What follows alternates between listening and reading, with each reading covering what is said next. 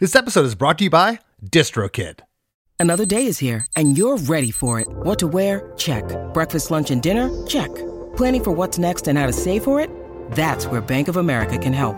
For your financial to-dos, Bank of America has experts ready to help get you closer to your goals. Get started at one of our local financial centers or 24/7 in our mobile banking app. Find a location near you at bankofamerica.com/talktous. What would you like the power to do? Mobile banking requires downloading the app and is only available for select devices. Message and data rates may apply. Bank of America N.A., member FDIC.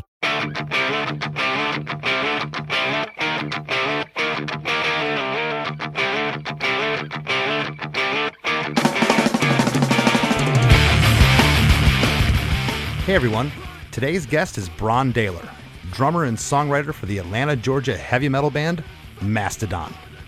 Together we dissect the writing, recording, and release of the song Blood and Thunder, taken from their 2004 album, Leviathan. Brann tells the story of how he came up with not only the concept of the song, but for the whole album, based around the 1851 Melville novel, Moby Dick. Their first album revolved around the concept of fire, and Brann wanted the second record to involve another of the four elements, this time being water. Brann wrote most of the song humming into a tape recorder, and he credits the rest of his band with being able to decipher his unorthodox method and turn it into notes and parts. The band has definitely forged their own path within the metal scene, combining elements of metal, progressive rock, Middle Eastern influences, and meshing them all together into a style all their own. Brann was complimentary in talking about producer Matt Bayless and his contributions to the recording, as well as vocalist Neil Fallon from Clutch, who sang on the epic bridge part of this song.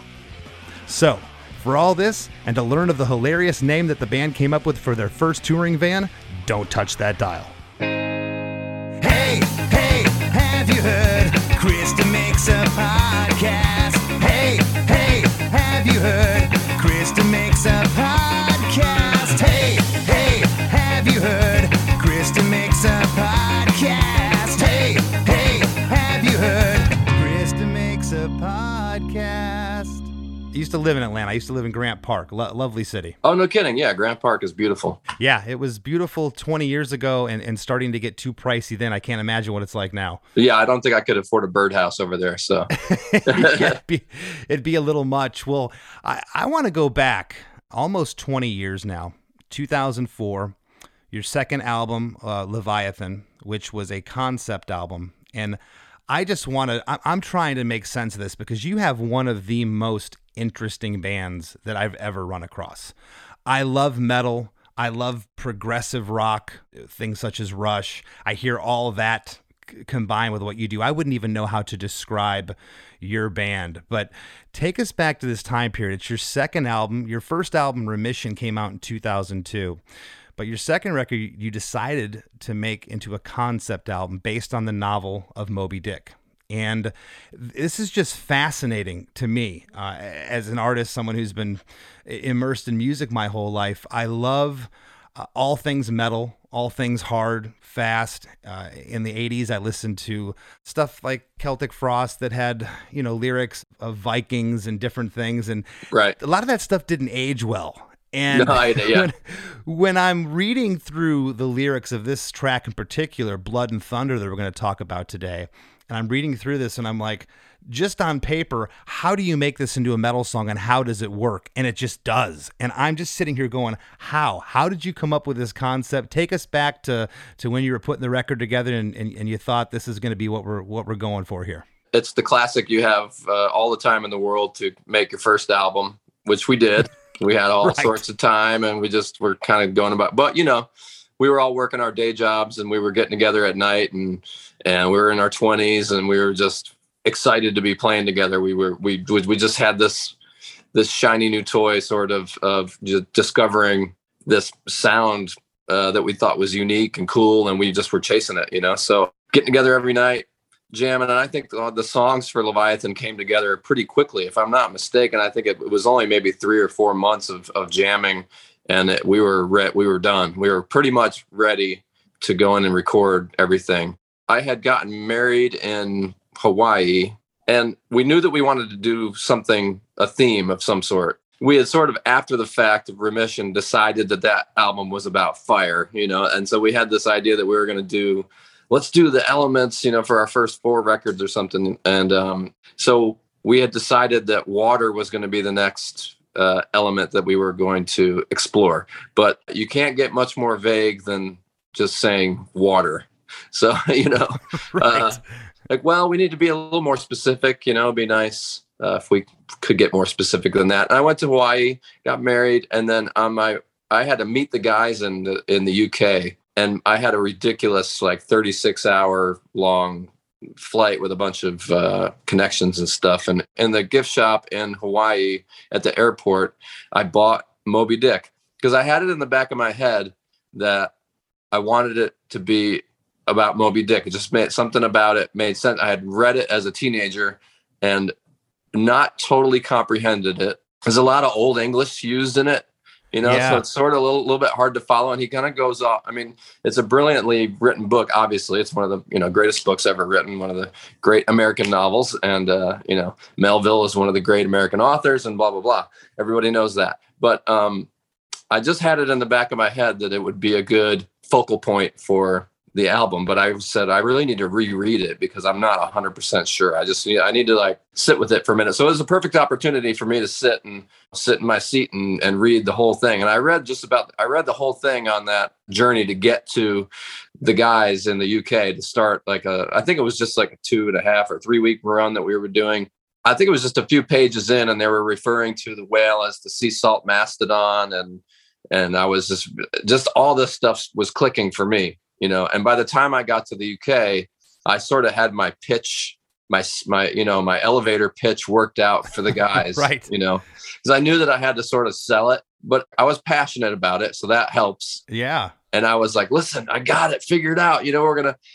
For me, it was more the aesthetics of the whole thing. I could see that the art was going to work well with it. We're going to have an M with 2 harpoons crossed, and we could do this. And I just had it all sort of, worked out. We knew we had an artist in Paul Romano that was going to be able to execute this sort of classic painting style that we had done with Remission that we knew he was capable of. And so I was like, okay, we got our guy that can paint anything and kind of make it look like a Dutch masters almost, and so it all sort of clicked on that really lengthy plane ride for me. That was the nucleus of us solidifying the fact that we were going to do a concept album. It was going to be about Moby Dick. And, it wasn't like, okay, now all you guys have to sit and read this whole book. You know what I mean? Right. I'm going to give the cliff notes. And then if you're writing your lyrics, just sort of have it be in the neighborhood of what we're talking about here, And so it's like bullet points. And then it sort of just gave us some direction, as far as lyrically, sometimes we get lost and we don't, what are we writing about? What's our viewpoint? What's the stance? Where are we coming from? What are we trying to say? And instead of sort of maybe cannibalize a newspaper and try to figure out some kind of story to regale in a 3.5 minute song, it makes more sense for us to have something to look at that we can, have more of an arc. And it doesn't have to be telling a story verbatim from start to finish, like song 1 starts with this and then it goes, and you can follow this narrative, that weaves through the whole thing. It's a little looser.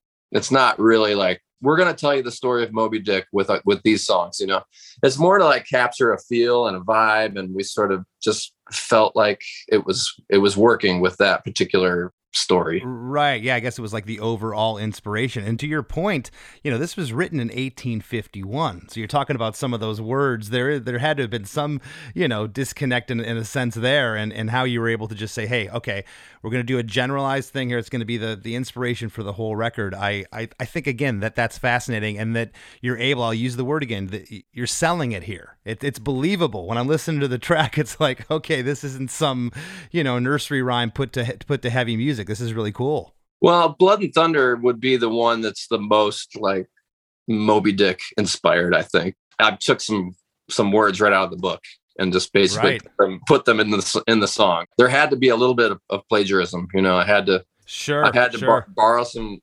lines and put them in there. I loved that Blood and Thunder was the first song because I loved the opening line of, I think that someone's trying to kill me. I just thought it was just so perfect and just got us, got us going, and really the record doesn't let up the whole time. And it's kind of one of those, I love it when a plan comes together.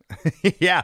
Little A-Team moment. Yeah. So I was just like, yes. Like, I just remember, when the album was finished and we were staying in this extended stay hotel just outside of Seattle, and we stayed up all night listening to it, and we were high-fiving. We just knew we had something that we thought was awesome, and we were like, man, it really came together. It's really perfect, and then this song, and then this song, and then the ending, and yeah, we were just really excited about it. That's really cool. Well, can you take us back to writing it? Where was it written in the album process? Was it an early song? Did you write it and then write the rest of the album around Blood and Thunder? Do you recall? No, I think it was sort of just in the middle, it was coming together. It's sort of along with everything else, you get this crop of songs and they're all kind of your little seedlings, and you start watering. Right. And this one starts to grow a little more than the other one. And but eventually they all are there. Gotcha. But this is one that I wrote. So back then I had this little dictaphone with tapes and stuff, and I would sit and hum, guitar riffs. Although I wrote the main riff, I had it for a while in the apartment that myself and Bill Kelleher, guitar player, and his now wife, but then girlfriend, Julianne, we lived in a little apartment, and he always had a guitar hooked up to a practice amp that was in the living room. And I would just mess around on it. And I'm not a very good guitar player, but I can do power chords and, stuff like that. You can get around. I'll get to a certain thing and I'll be like, okay, I can't do it, but I know it's in my head. I can hear what it's supposed to be. But I can't articulate it because I'm a terrible guitar player. So I'll just hum those parts. But you're hearing the orchestration in your head as a drummer, though, which is just a lot of drummers don't. Everyone's different behind the kit, but you're hearing the whole orchestration. Yeah, I could hear what I thought it was going to be, and I just felt like, man, this is just a banger. I just really have, I don't know. I had it all sort of mapped out and put together, and then I was able to get it into Bill's hands, more capable hands, And especially there's like a bridge section that's, it's sort of inspired by a lot of I listen to some like Middle Eastern pop, late 80s Middle Eastern pop, or, Egyptian top 40 from maybe the early 90s or so. There was this compilation that came out called Yala, Egypt's Hit List.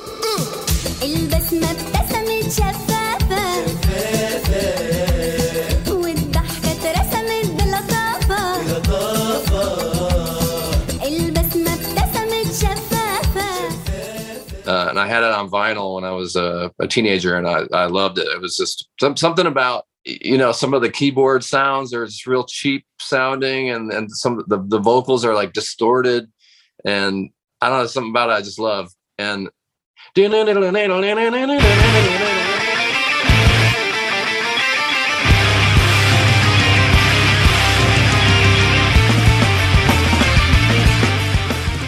it's like almost taken right out of one of those Egyptian pop songs. Oh, absolutely. It's got a little bit of that System of a Down thing going on too, where they're using those, it's the familiar. Armenian. It's I really at a pretty young age, I sort of fell in love with the Arabic, scale. And I just, it's awesome. It's super dramatic. And you combine that with some of their pop music, Turkish pop, and some of those female vocalists are just incredible, and I just love the drama of all that music. You bring those strings in, it's just like, oh man, that's some good stuff right there. That's some of the stuff I love. Right. Now I know you were using that dictaphone, you said, little tape recorder, but did you ever do a proper demo of this song? It's possible. We weren't really demoing back then. We would just play it and rehearse it. Okay. And remember it, because we were rehearsing like every night. It's not like we were struggling to remember something cool that we had come up with. We just were very adamant about, let's play that again, play it again. So it was pretty tight arrangement wise when you went into the studio to cut the track. So you kind of had it all together. We didn't have the vocals weren't all the way there. There was like I'd come up with a White Whale Holy Grail thing, I think, first. And then basically we had a tour booked with Clutch that was almost probably 2 months long, that got us out to the West Coast. And we basically, this is like before the YouTube age, Right. This is really before, there was a handful of people at every show that knew who we were, but really we were sort of still just kind of starting out. And going on tour with Clutch was a big deal for us, and we basically picked 3 or 4 songs that were going to be on Leviathan and played them every night. And just, Brent and Troy would sort of yell stuff randomly where they thought maybe vocals would go, because we didn't have any lyrics really written. And I was sitting in the van writing the lyrics for Blood and Thunder just on the way to the next show, and I'd be like singing them to Troy while Troy was driving and being like, I think it should go like this, like. Isn't that so cool to be able to go out on the road and test your ideas and not have to worry about it being on YouTube the next day? That was great. Yeah, really, I used to love that. It was really awesome. You kind of road test this stuff, and you can tell, I feel like you can tell when we got to the studio and went and recorded it, because now you really can't do that. So when you go in the studio, the stuff is kind of, it's fresh. You haven't played it in front of anybody. You just like go in and hopefully it comes together. But back then it was like, man, we've already played these songs like 100 times in front of people. We know the way that they're supposed to go. We got the arrangements completely nailed down. The vocals still were sort of a mystery, but they were more fleshed out by the time we got to Seattle.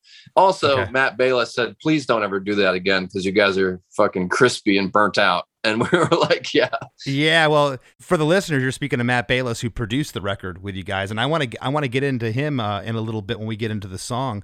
But that's, getting off the road and going right in, I've never done that. I'd be probably burned out as well. We should have picked maybe a shorter run, because it was a lengthy run. And we just had Neurosis. They told us they did that with one album, when we were like, we should do that. Neurosis did it. We'll be fresh off the road. We'll go in and nail it. Yeah, I don't know what we were thinking, but we were. I mean, and back then it was hard touring. It wasn't like a bus, and it was like the Fart Box, which was our affectionate name for our van. I love it. Filled with Gatorade piss bottles and a cooler with bologna and a loaf of Wonder Bread, and that whole deal.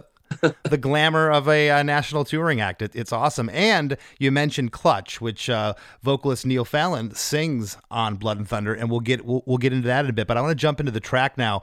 This song just steamrolls you from the time it starts to the time it ends. It's 3 minutes and 48 seconds. Doesn't feel that long. It goes by pretty quick. This opening riff is it's so good. It's 8 bars of just the guitar, which is the verse riff. I'm calling it the main riff of the song. The guitar at the top is just kind of slightly overdriven. It really lets those chords breathe. On the 7th bar, there's this killer drum fill that you do that gets us into verse 1, and that's where the stereo guitars and the bass come in.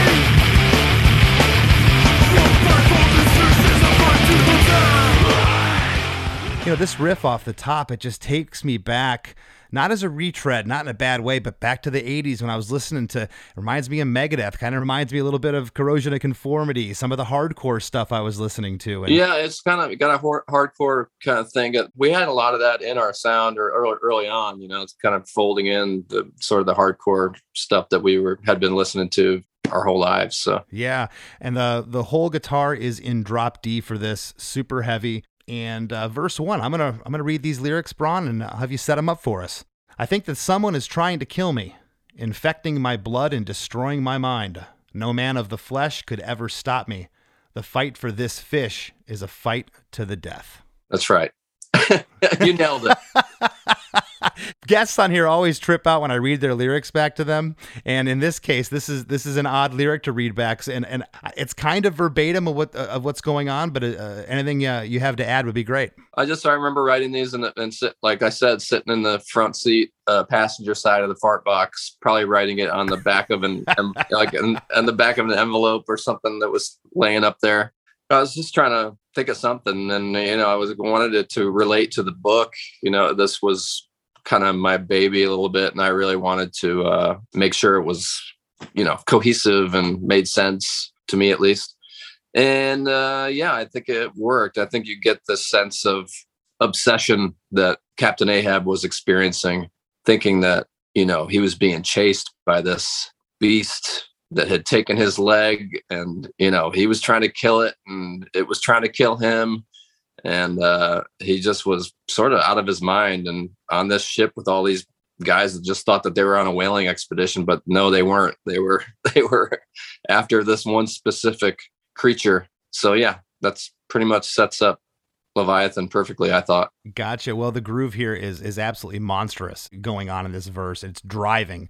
I love how sparse yet effective the double bass you're doing in the verses. Where you put those double kicks, I think it's awesome. Oh, thanks. Yeah, I don't know. That just sort of was a happy accident, I guess, of just how I play, and my left foot is like a little bit ghosty sometimes. My left hand is always ghosting, maybe to a fault, but that's just my style. I'm not a professionally taught player, so that's how I play. And I think my left foot sort of follows suit a little bit, always kind of busy over there doing a little bit of something. And so the pattern kind of just came naturally. Well, that's what I was going to ask. So, you said you have these orchestrations in your head of the songs. When you go in for this track, if you can remember, I know it's going back almost 20 years, but are you in there and you have the parts pretty much worked out, or like that double bass thing? Was Matt Bayless saying, "Hey, maybe try this," or try something a different feel there? No, that's totally worked out. Touring it for a couple months before going in, and then playing it a ton before we left for tour. And then just, this song in particular being something that I had sort of worked out, start to finish. I had the drums worked out. I knew that I wanted to, I knew the fill that I wanted to do coming in. And yeah, this one was ready. Well, I think the greatest thing you said was, I wasn't professionally trained. And in a way I can hear that by what I'm about to say. Your fills are insane. Like one of my favorite drummers, Dave Lombardo, Slayer, hands down. I think you do longer fills than Dave does. Your fills go on. I'm like, how's this fill still going? But it comes right back in, back in on the one, and it's like, oh my God, what did I just hear? It's really innovative how you play. Hats off to you. At the last line here, the fight for this fish is a fight to the death. There's another insane drum fill that takes us into chorus 1.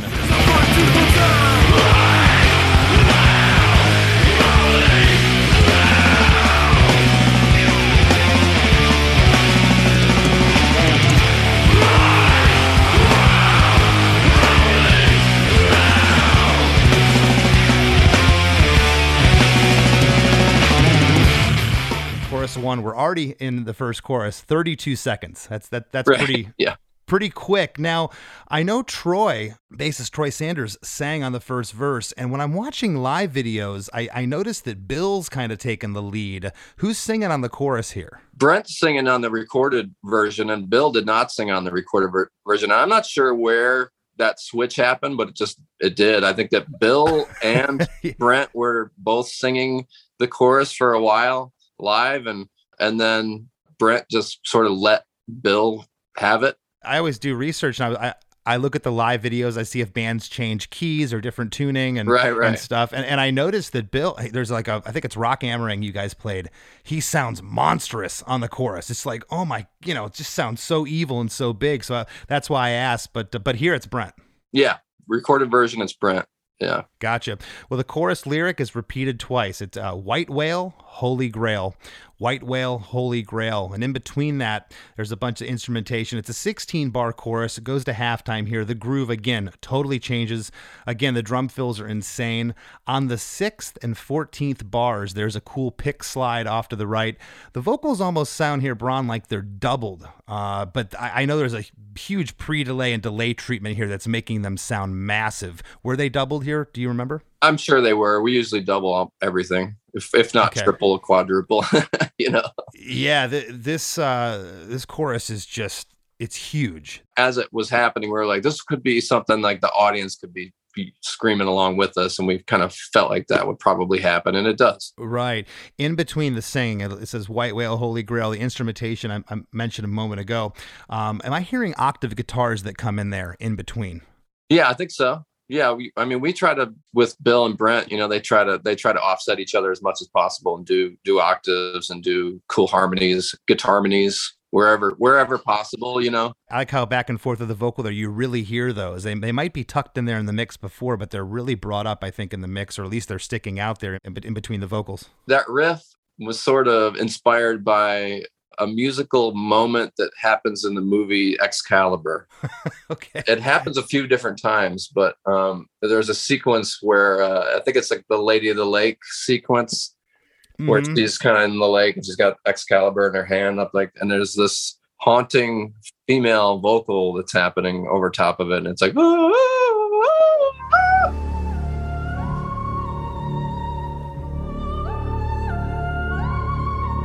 The Lady of the Lake. Take it!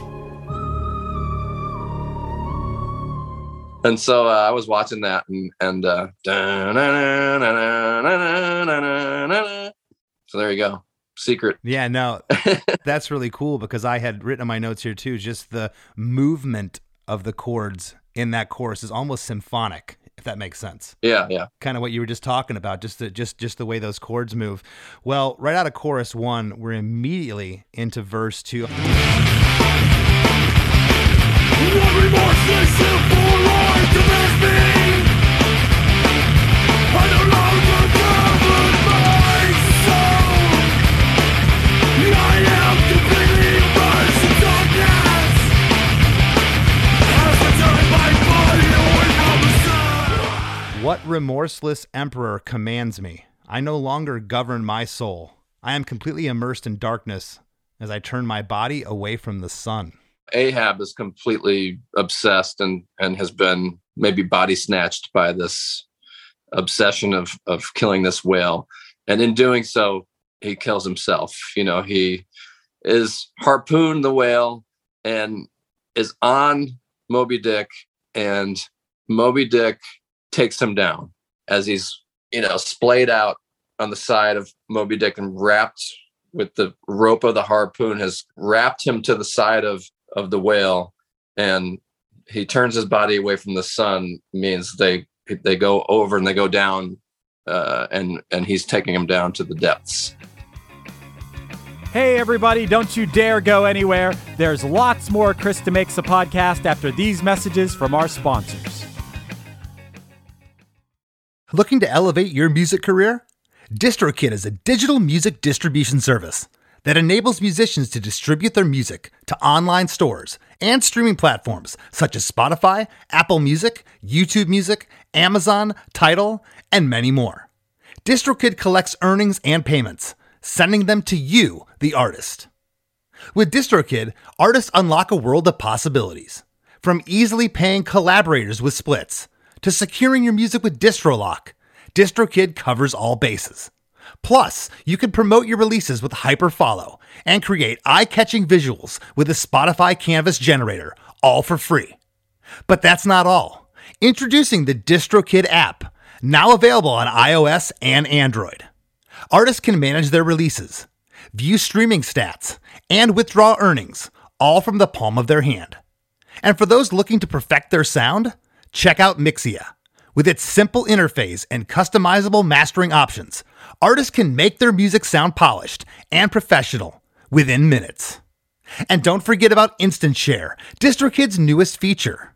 Share large files securely with collaborators, producers, and more, ensuring your music streams at the highest quality. Ready to take your music to the next level? Download the DistroKid app and explore their suite of tools today. Plus, listeners can enjoy 30% off their first year by visiting distrokid.com/VIP/demakes. That's distrokid.com/VIP/demakes. Hey everybody, I'm Chris Fafalius. I'm the producer of Krista Makes a Podcast, and I am once again asking you to check out our supporting cast program. If you go to KristaMakes.com, you can sign up and support the show, and you'll also get a bonus episode of the After Party podcast each week. These episodes are a lot of fun, and you'll instantly get access to a giant back catalog of the After Party episodes. I'm going to play a clip from the episode titled Songs We Never Get Sick Of. And you'll get to hear Chris gush about Master of Puppets for a minute. This song, I could hear it every day for the rest of my life. Just what a composition. These guys were, 23 years old writing this type of material. Elements of Black Sabbath, elements of hardcore, elements of bands like Deep Purple, but their own thing. It was speed metal. The middle part reminds me almost of Skynyrd. There's some southern rock feel in there. James Hetfield's vocals, he was angsty, he was pissed off. They were singing about drug addiction, and it just was like the perfect storm. I think it's one of the most perfect metal tracks. The whole album is perfect, but that song in particular, from the first downbeat and that riff that starts the tune till the end of the song, it's a amazing composition. Do you think that's when Metallica was at their very peak? Right there? I know a lot of people feel that they were at their peak. I think it could be argued maybe they were at their peak for the Black album, which I like that album for different reasons. Yeah, it was starting to become a different band then. Cliff Burton had passed before the Black album, so a main ingredient. My choices for songs I never get sick of were such polar opposites of Chris's choices, which you'll hear if you listen to the episode. But hey, I think Chris and I sometimes having pretty drastically different tastes in music is what keeps Chris Makes a Podcast as eclectic as possible. So yeah, head on over to ChrisDeMakes.com. We love making this show, and it's the support of listeners like you that will allow us to keep pushing the envelope and bringing you great episodes each week. Thanks to everybody who already joined, and if you're on the fence, maybe check out ChrisDeMakes.com today. And now, back to the show. Well, I want to talk real quick about producer Matt Bayliss. I guess he started as an assistant for Brennan O'Brien on Pearl Jam's No Code and Yield, and you ended up total... I know he's an Atlanta guy, and total envy of you guys for this. One of my favorite producers, Brennan O'Brien, he actually produced 2009's Crack the Sky from you guys and 2017's Emperor Sand. But Matt Bayliss, he also, this is crazy, played synth in Minus the Bear from the band's inception, but left the band in 2006 to focus on production.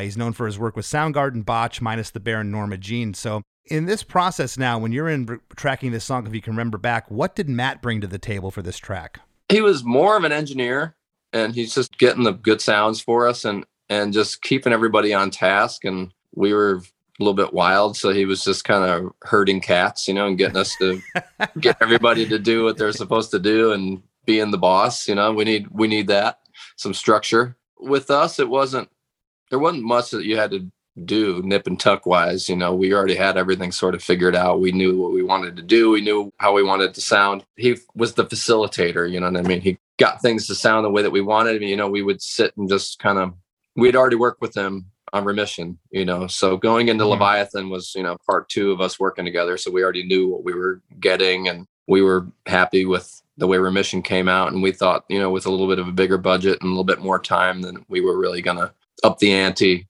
And we felt like the songs were a little tighter, and we thought it was better, and we thought that it was a step up. And I think that Matt was stepping up with us. I think that, all the way around, it just sounded better to us. It was a better production. We went to Seattle instead of him coming to us in Atlanta. We went to where he was at Litho Studios, Stone's place in Seattle. Cool. And it was a great experience, because we figured we were going to get a better sounding record if we went to the place where the producer engineer was most comfortable and had everything at their disposal that they were used to working with. And so we're like, let's get the best we can get with working with Matt, so that was us going to Seattle and being there with him. That's cool. That's kind of what I thought you were going to say. This composition is so grandiose and so crazy. It's like, maybe he would have said, hey, we should trim this bridge down, but he didn't seem so much like the idea guy. He's just back there. He's manning the board. He's driving the ship. He's keeping the cats in line, as you said. And, it sounds like he grew with you too from that first record. I think so, but I wouldn't say that he didn't have any ideas. He did, those little conversations that you have, admit, hey, should we take two off of this? And, oh yeah, let's try it. We'll see what it sounds like. Hey, should we, but I wouldn't consider it to be like producer. but I don't feel like we've ever really needed that. Like most of our demos are you're going to hear the demos and you'll hear the finished product, and it's, we would have done that anyways type of thing. In the demo stage, we're like, yeah, of course we would have took 2 off of that. That's what we would have done. The whole concept, everything that you came up with, it's like, it's so, I'm going to use the word again, grandiose and so specific. Hey, we're going to do this about Moby Dick. And you admitted that you kind of come up with all these ideas, instrumentation. So when you go into a producer, you guys pretty much had your ducks in a row. We did. Especially for this one, I'll say, with Leviathan, we were, just chomping at the bit to record it. We felt like we collectively had something really special, especially with, some of the stuff that Brann wrote on there, like Aqua Dementia that we came up with together, and Hearts Alive, the big epic closer. We were just like, man, I can't wait to get this stuff down and get it out. Like the collective feeling of the band was us harpoons raised to the sky. Basically, that was like our, yeah, let's go. It was fun. You feel like you made something special. You were proud of it. And you did. From that moment, you guys just kept going up and up. Well, chorus 2.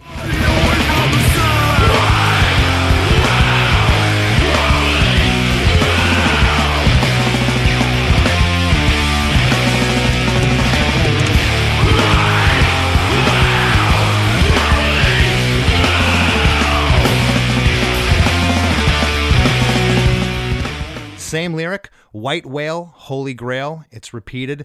And then we get in to probably my favorite part of the song. One of my favorite parts is this guitar solo, this lead break that you're talking about with this Middle Eastern flair. The whole time signature changes here. I believe is this in 6/8?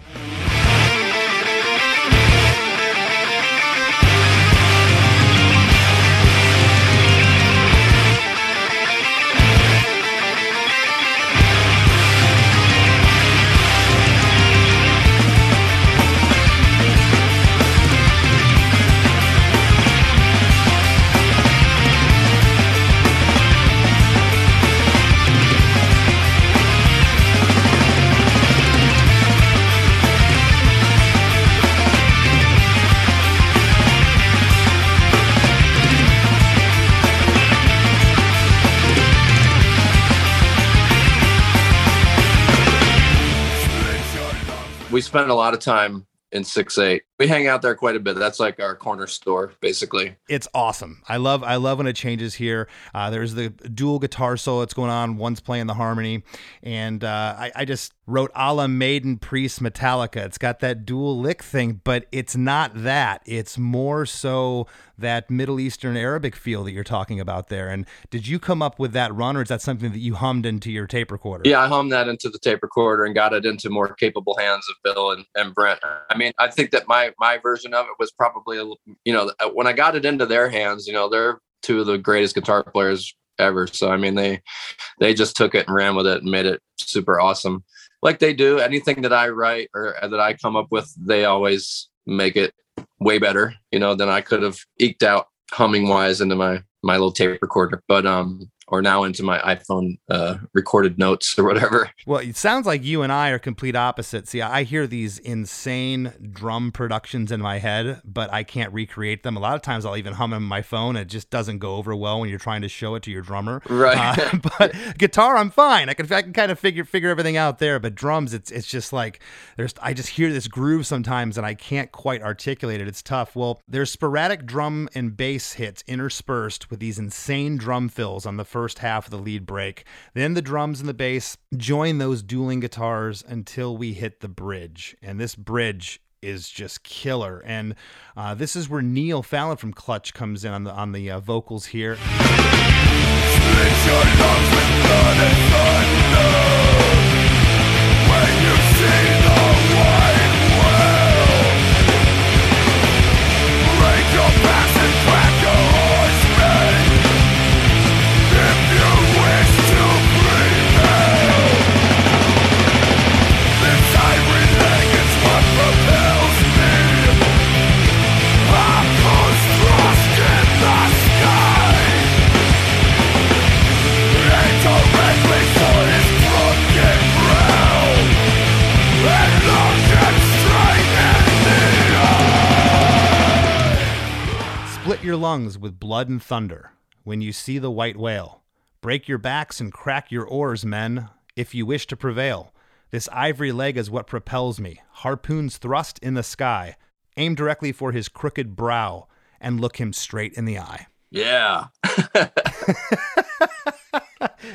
I'll tell you, it's kind of funny to read these, but again, going back to the top, what I said, I'm a metal guy at heart. It's what I grew up with, and I mentioned some bands at the top. You go back and listen to those songs that maybe had lyrical themes like this, even some of the Ronnie James Dio stuff, and it just doesn't. Some of it just doesn't age well, and just there's something, I'll say it again, that's believable about this.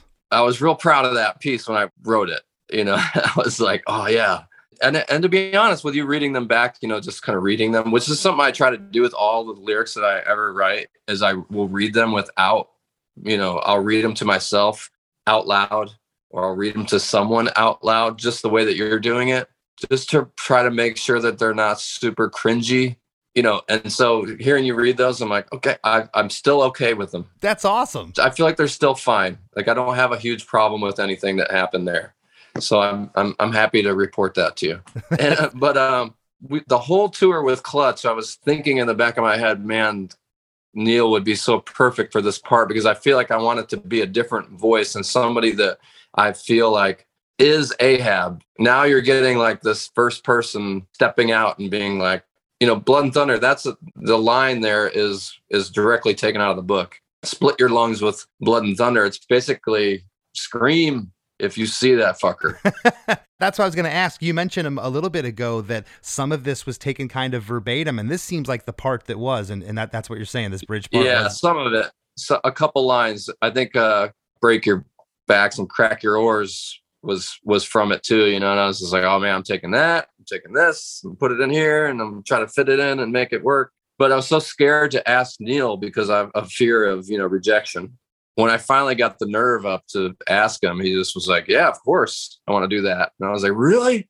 So we're so excited to have Neil. Yeah, I love how the different voice comes in there, but I don't think it's so far left of what your band does, or Brent or Troy's voice, that you guys can't pull it off live. I watch the videos and it comes across as great as the recording. Yeah, and luckily, we've toured with Clutch again, and we'd have Neil come out and do that part when we did that, and that was a big moment for everybody, for us as well. It's so cool to have him as a good friend, and we've toured with those guys, incessantly over the years, and so it's just cool to have that history.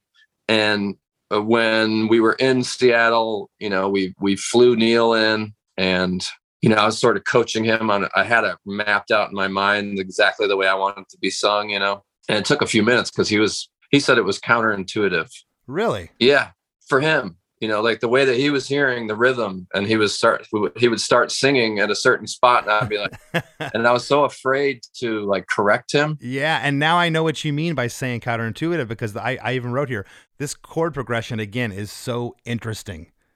It's kind of reminds me of the chorus. I'm listening to it, and it almost feels like it's backwards at some point, but then it catches itself. If that makes sense, I could see as a vocalist not being in your band coming in and trying to sing this part, why he would feel that way. Yeah. I don't hear it. I hear it exactly the way that it's sung, of course, because I've been rehearsing it in my mind for months. You know what I mean? And so I have it like totally nailed down exactly the way I want the cadence to be. And also rhythmically, I kind of approach all the vocals that I do, and all the vocals that I hear in my head is another layer of percussion. So everything gets like, it's got this. So anyways, when we were in there with him, it was tough, but he sort of pulled it out of me, because he could tell that I was not 100. I was like, he's like, well, what is it? You got to tell me, man. I'm like, okay, I think it should be like this, and I would go and like lay down a template, you know what I mean? And just do how I felt like it should be. He's like, man, I just want to do it the way you guys want it to be. And I'm like, okay, cool. All right. So don't get your feelings hurt. I'm just like, yeah. Once he finally heard it back incorrectly, like it is here, correctly, I should say, as you heard it in your head, was he stoked? Yeah, totally. He was like, okay, I get it now. I mean, we have it within our own band. You probably have the same thing in your band. It's like, you write something and you are hearing the rhythm here, and somebody else comes in on a different spot. All and the you're time. Like, sometimes it's cool. Sometimes it's cool, and it's like a happy, like, oh, I didn't hear it like that. Wow, that's pretty interesting, But then sometimes you're like, no, it has to be like this. Like, it has to be, Right. Sometimes it takes a little bit of like, oh man, I'm just not hearing it like that, So that's an interesting thing. So I think each one of us in the band has separately bought Neil like a bottle of Jack Daniels, because we knew he liked to drink whiskey and stuff, as like a present, because we knew we weren't really like, able to pay him much of anything, like we could afford to fly him there, and then that was sort of it, And we had these two extended stay rooms, so it was 2 guys to each room, and we had decided that we were gonna like let Neil have one room to himself, and the 4 of us would be crammed in the other room, and 2 guys to a bed, And so, but both rooms are right next to each other, and we were sort of in our room, and we're letting him have that room. And he opened the door and yelled over to us.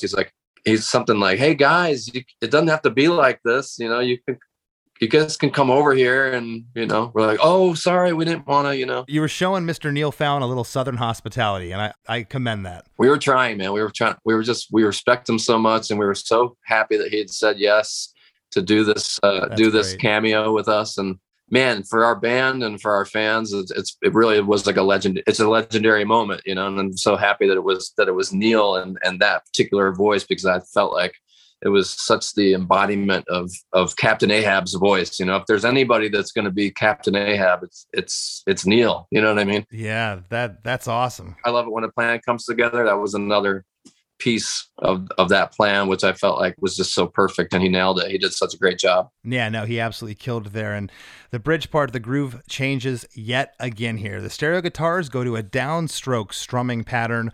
This part is just heavy as hell.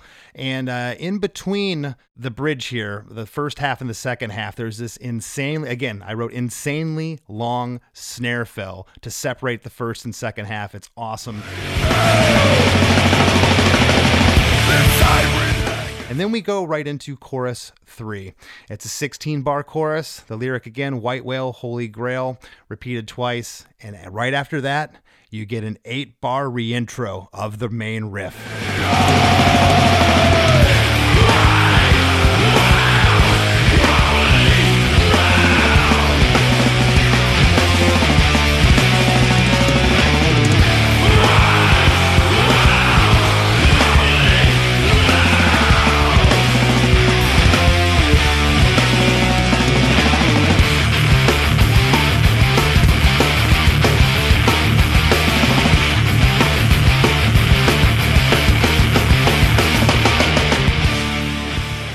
I don't know what it is about the riff coming there off of that chorus. It just kicks my ass. It is so heavy and so good right there. And then we get into the last part of the song. I'm calling an outro, but it's almost like a coda. You get another progression here that comes in.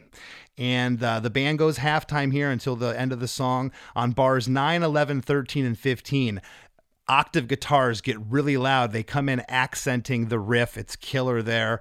And then the band ends abruptly and the song comes to a close.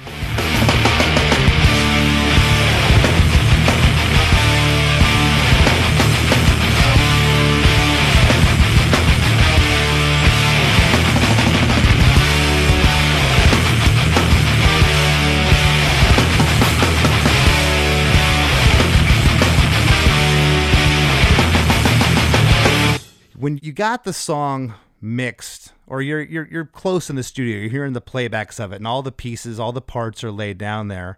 Were you hearing back what you were hearing in your head months prior? I think so. Yeah, everybody was really excited about it. Yeah, it was all high fives and yes, sounds awesome. That's great, because I've had it the opposite, where I've had compositions in my head and I don't quite get there sometimes. Yeah. And you hear it back, you're like, and you sit on it and it just doesn't grab you. But it sounds like in this instance, what you were hearing back was this composition that you had in your head that you were humming into your phone, which I know a lot of drummers that do that. And it's just, it's really cool how, as raw as that is, that you can show it to someone like Bill and he can spit it back out and give you what you're hearing. Oh yeah. I mean, I think it was better than it turned out better than it was in my mind, you know. And also feel like it takes a lot for a very skilled guitar player or guitar players to be like, hey, let's hear what our drummer is cooking up over there as far as a song is concerned. Like, dude, we're good. Yeah. We're the guitar players. We got this. We don't need whatever you got going on.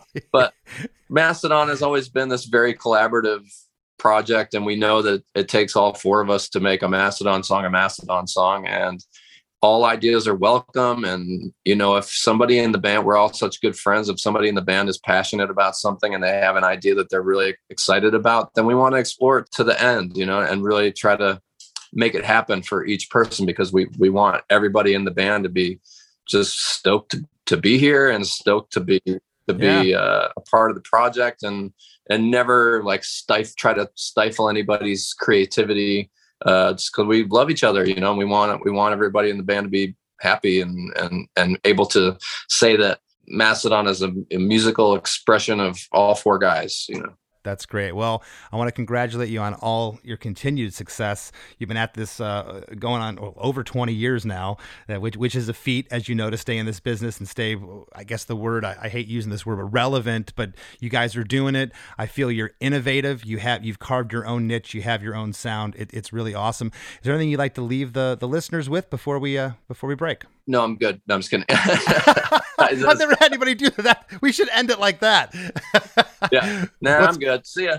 What's going on? Any tour dates coming up? What's happening? Let's see. Yeah, we're actually leave for Europe on Sunday. And so we're going to go see what that's all like right now. Haven't been there in a while.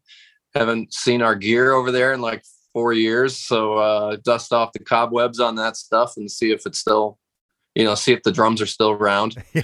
So yeah, I'm looking forward to it. You know, festivals and everything. I'm starting to wrap my head around doing that again, walking out on that stage and, you know, saying hi to the Grass Pops and the downloads of the world, you know. I don't know. Yeah, I'm stoked. We'll be over there for over a month. So it's going to be, you know, sweaty meats and cheeses and, you know. for the listeners that don't know what he's talking about, go hang out in a catering tent in the middle of a field in Germany for some sweaty meat and cheese. It's a delicacy that you just have no idea what you're missing. Yeah, exactly. No, but we're stoked to be going over there. It's gonna be cool. Right on. Well, Brann, thanks so much for hanging out with us today. I appreciate it. Thanks for having me.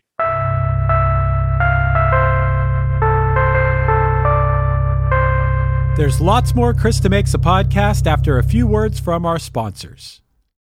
When you need mealtime inspiration, it's worth shopping Kroger, where you'll find over 30,000 mouth-watering choices that excite your inner foodie. And no matter what tasty choice you make, you'll enjoy our everyday low prices, plus extra ways to save, like digital coupons worth over $600 each week. You can also save up to $1 off per gallon at the pump with fuel points. More savings and more inspiring flavors make shopping Kroger worth it every time. Kroger, fresh for everyone. Fuel restrictions apply. Hey, everybody. If you like Krista Makes a Podcast, I'm going to assume that you like music podcasts. And if you like music podcasts, check out One Hit Thunder. Each week, we dive into a one-hit wonder, and along the way, we gain some knowledge and have some laughs. Lou Bega, Crazy Town, Harvey Danger, The New Radicals, Aha. We're over 100 episodes in now, and to paraphrase the great Matthew Wilder, nothing's going to break our stride. Subscribe to One Hit Thunder wherever you get your pods.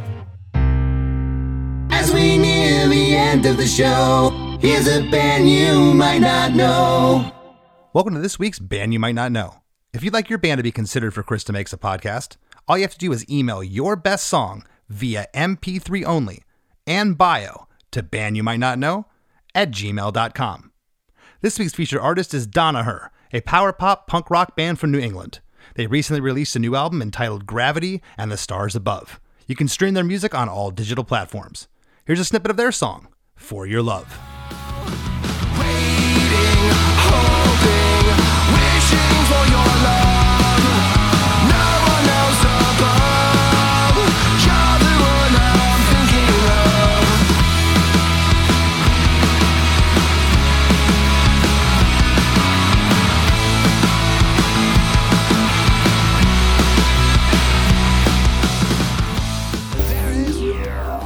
The Wrap with Chris and Chris. So, Chris, that was a pretty awesome story behind the inspiration for the song. It kind of took me back to the Brett Gurewitz episode in a way, just the literary references being an inspiration for a song. I was trying to say this to Brann in a way that wasn't coming off. I don't even know what word I'm looking for here, but I didn't want him to think I kept harping on the concept. But again, if I were to sit down right now and say, you know what, I'm going to write a concept album based on the Grapes of Wrath, do you know how cheesy that would come out? It wouldn't be believable. It's not up my sleeve to do something like that. The fact that they pulled it off, and you listen to this and it's anything but cheesy. The track is it just pummels you from the time it starts till it ends. It's awesome. I can't imagine a much better novel to base a metal song around than Moby Dick. It's pretty badass, right? No, it is. It's really cool. And I referenced some 80s bands, and I think I even said like Ronnie James Dio. You know, a lot of their lyrics do hold up, and they're killer. Some of Dio's lyrics are great, and you know, Dungeons and Dragons and fantasies and rainbows and things. And yeah, you can sing about that, but sometimes it just gets a little dicey. And with this, it's great. And yeah, to your point, Moby Dick is pretty epic. Yeah, and also you can take away, this is just like if you were reading the novel. Yeah, if you're reading it in a literal way, it's about Captain Ahab and a giant whale. But you take your own meaning away from that. What are you battling? What do you feel like's chasing you? That is what makes it not cheesy. The fact that you could take it away. It's not just literally like, I went out and harpooned a whale. No, that's not the point. I don't think that's the point of the novel or the song. No, that's why it works here. And Brann even said it. He said this was the perfect track to open the record with because of the lyric. I think that someone is trying to kill me. Right. You know, and who can't relate to that in metaphorically in so many different ways, not actually stabbing you through the heart, but killing you spiritually, emotionally. I think it's a great lyric to open the record with. And just a great lyric to open a metal record with. It might be the best lyric I've ever heard to a start of a metal album. That's amazing. It is. Yeah, I probably should have prefaced that with metal album. Yeah, it's a great metal album opening lyric. But just at the top here, like I said, he even said, yeah, we come from a hardcore background. That riff, it's got like that early to mid 80s hardcore thing about it. And then when the drums and the whole band kick in off the top, it's so heavy. I love his playing. I don't know of any other drummer that does fills as long as Brann does. The fills just go on for like 2, 3, 4, 5, 6 bars sometimes. They're insane. He's such a great drummer. And it's interesting hearing a drummer's perspective of songwriting, especially when he can get the idea for the song in his head. Like he said that, you know, he's not the greatest guitarist, but he knows that he can rely on his bandmates to be able to take the idea, what he conveys to them, and bring it to life. That's some real trust, and that is what makes for an awesome band. It is. And as I said, him and I are kind of opposites. I have these crazy drum orchestrations that go on in my head sometimes that's hard to articulate. And thankfully, through technology, drum programs, I can kind of, get closer to that now when I'm presenting it to Matt and my band or somebody, like, hey, this is kind of where the groove is sitting for me, tempo wise, and where it's at. But, the fact that this is 20 years ago, they weren't really, he said didn't really demo them. They just kind of rehearsed the song up to the point they were going to go in the studio. So here he is humming into his tape recorder, especially the lead section of this song, which is insane. The fact that he hummed that and Bill, his guitar player, was able to spit it back out at him is really, really awesome. I thought it was awesome what he said about Mastodon being a collaborative project, and that all ideas are welcome. And if somebody is passionate about something, they want to explore that idea and make it happen. They want everybody to be stoked to be there, and they don't want to stifle creativity. All this stuff is the most perfect way to express what it's like to be in a functional band. Yeah. that nobody is like, thinks it's their way or the highway. I think that's the recipe for, your band's going to break up. This sounds perfect. This is the way I always want my musical projects to be. And I think that's the way that you can keep being a band for a long time and be successful. Yeah. And testament to that fact is that they've had the same 4 members since the beginning. They early on they had some different people, but for the last 20 years, it's been the same 4 guys, which means that something's working. There's a respect there within a band that's, it's very difficult to be in a band. Sometimes you have this amazing idea and someone else is like, no, I hear it here. It's like, what, you don't like my idea? Feelings come in the way of bands. It's a crazy monster. Chris, I know I've had this happen before. I'm sure everybody who writes songs probably had this happen before. But did you ever write a song and you like really are excited about it and maybe you show it to other people and they don't seem as excited about it? And you're like, damn, how are you not hearing what I'm hearing here? Yeah, that happens weekly with my band. Damn. Yeah, but I think that it sounded like what Brann was saying was like if someone is excited about something, then everyone wants to, lift that person up and be like, okay, let's make this happen for him. So I thought that was really cool. Also, this song runs you over. Yeah. For sure. And even watch the music video for it. I feel like the vibe of the music video too. It's like, oh my God, this is wild. It's awesome. You asked him if he doubled the vocals. He's like, yeah, I think maybe we tripled or quadrupled the vocals on this, which, yeah, I mean, dude, I think for the past couple decades, I've at least doubled my vocals every time I've ever tracked them. Yeah, well, the chorus there's so much delay going on. It's hard to discern how many vocals were there. But yeah, that's why I had asked him that. But I love the delay treatment on the vocals. It just sounds so massive. I think it was great that they got Neil from Clutch to give that voicing in there, kind of what he was saying. The captain's voice comes in here. We needed a different voice to come in. But yet, like I had told him in researching this episode, watched a bunch of live videos. They can pull it off without Neil being there. It still sounds like Mastodon. It wasn't that crazy of a departure. And I also thought it was very interesting that Neil, because this sounds pretty straightforward vocally here, what he's singing, but I could see why Neil was a little confused because this rhythm is just so quirky in this bridge. And Chris, probably part of it too is, if you don't have Neil there, if you're not on tour with Clutch for Neil to come out and sing that part, I'm sure that the audience can take over some there for him too, Absolutely. And Chris, I got to tell you, speaking of audience, our audience they've been really cool lately in coming together and joining our supporting cast program. Absolutely. As usual, Chris, that was a great segue into talking about our supporting cast at chrisdemakes.com. If you enjoy this podcast, which, once again, I always say this, but if you made it this far in the podcast, I'm assuming you do, you should head to chrisdemakes.com and check out our supporting cast for the price of buying Chris and I a case of LaCroix.